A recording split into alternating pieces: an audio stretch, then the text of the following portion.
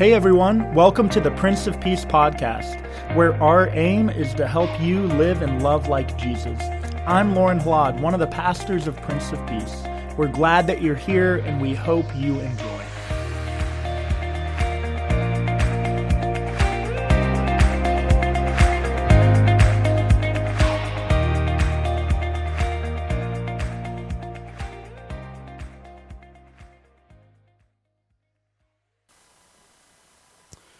Grace, peace, and joy be unto you from God the Father and our Lord and Savior, Jesus the Christ. Amen. Once upon a time, congregations regularly got together to do ministry together, and this has been waning for a number of years and only seemed to be getting worse throughout the pandemic, so it was really good to come together with a number of other ELCA congregations from across the city on Saturday morning to celebrate something about our identity as Christians, particularly Lutheran Christians. A number of us came together to walk in the Pride Parade because we wanted to share a different narrative about the church with our LGBTQ brothers and sisters. I've had far too many conversations with gay and lesbian young adults that have only experienced the Christianity and the church in general as a tool of exclusion and shame in their lives.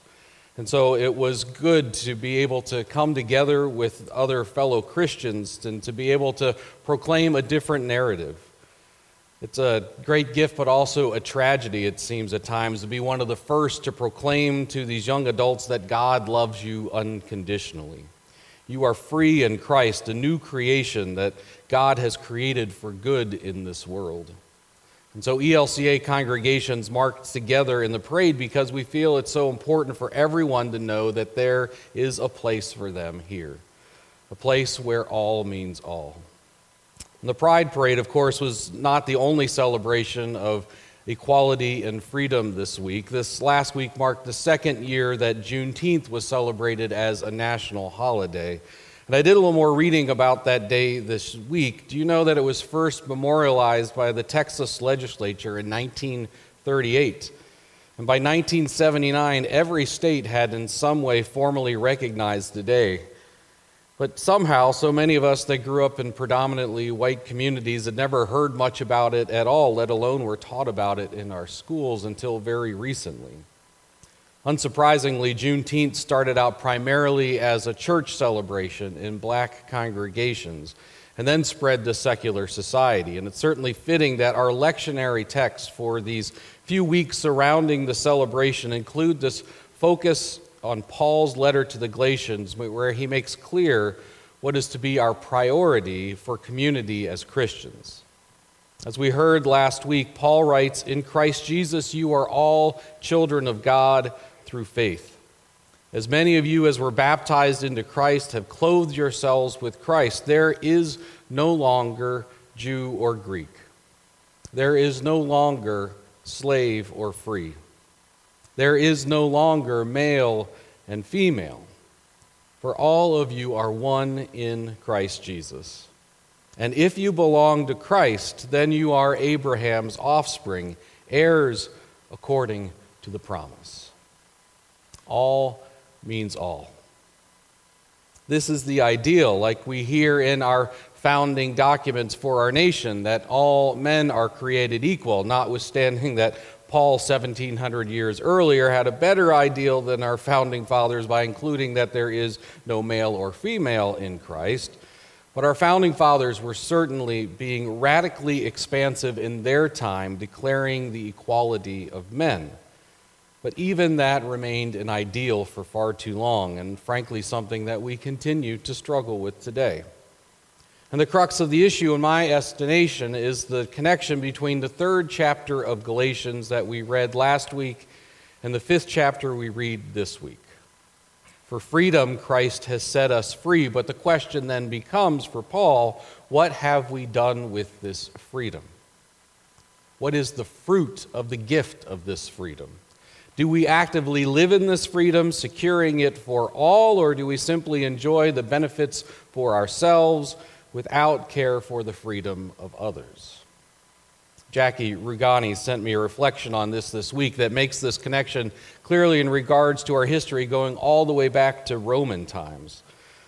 The author writes, Marcus Aurelius would write in Meditations that his Stoic role models taught him to conceive of a society of equal laws governed by equality of statute and speech, and of rulers who respect the liberty of their subjects above all else.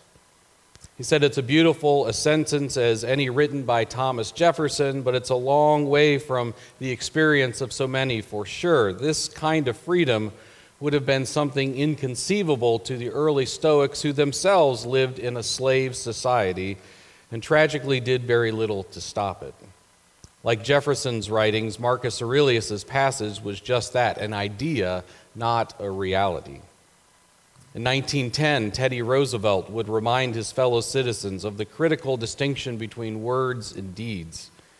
He said, in name we had the Declaration of Independence in 1776, but we gave the lie by our acts to the words of the Declaration of Independence until 1865. And words count for nothing except insofar as they represent acts. This is true everywhere. Or as the Latin expression goes, acta nonverba, deeds, not words. He said, it's wonderful to celebrate these principles from the Stoics and the founders. It's wonderful to note the moments of historical progress like Juneteenth, but we have to remember that beautiful language pales in comparison to beautiful acts. We have to turn these words, these ideas, into deeds. We can't just talk about them. We have to be about them. And not living up to them or doing something about them, as was the case of slavery in Rome and in America, is ugly. For freedom, Christ has set us free. What do our deeds say about our commitment to the freedom of all? This was a concern as we wrote the language of our new long-range vision here at Prince of Peace. We wanted to be careful to word our language so that it didn't indicate a simple passive ideal. Like Prince of Peace welcomes all. Simply saying we welcome all, that our doors are open, there's a certain passivity to that. No, all means all indicates something more than simply saying you're welcome.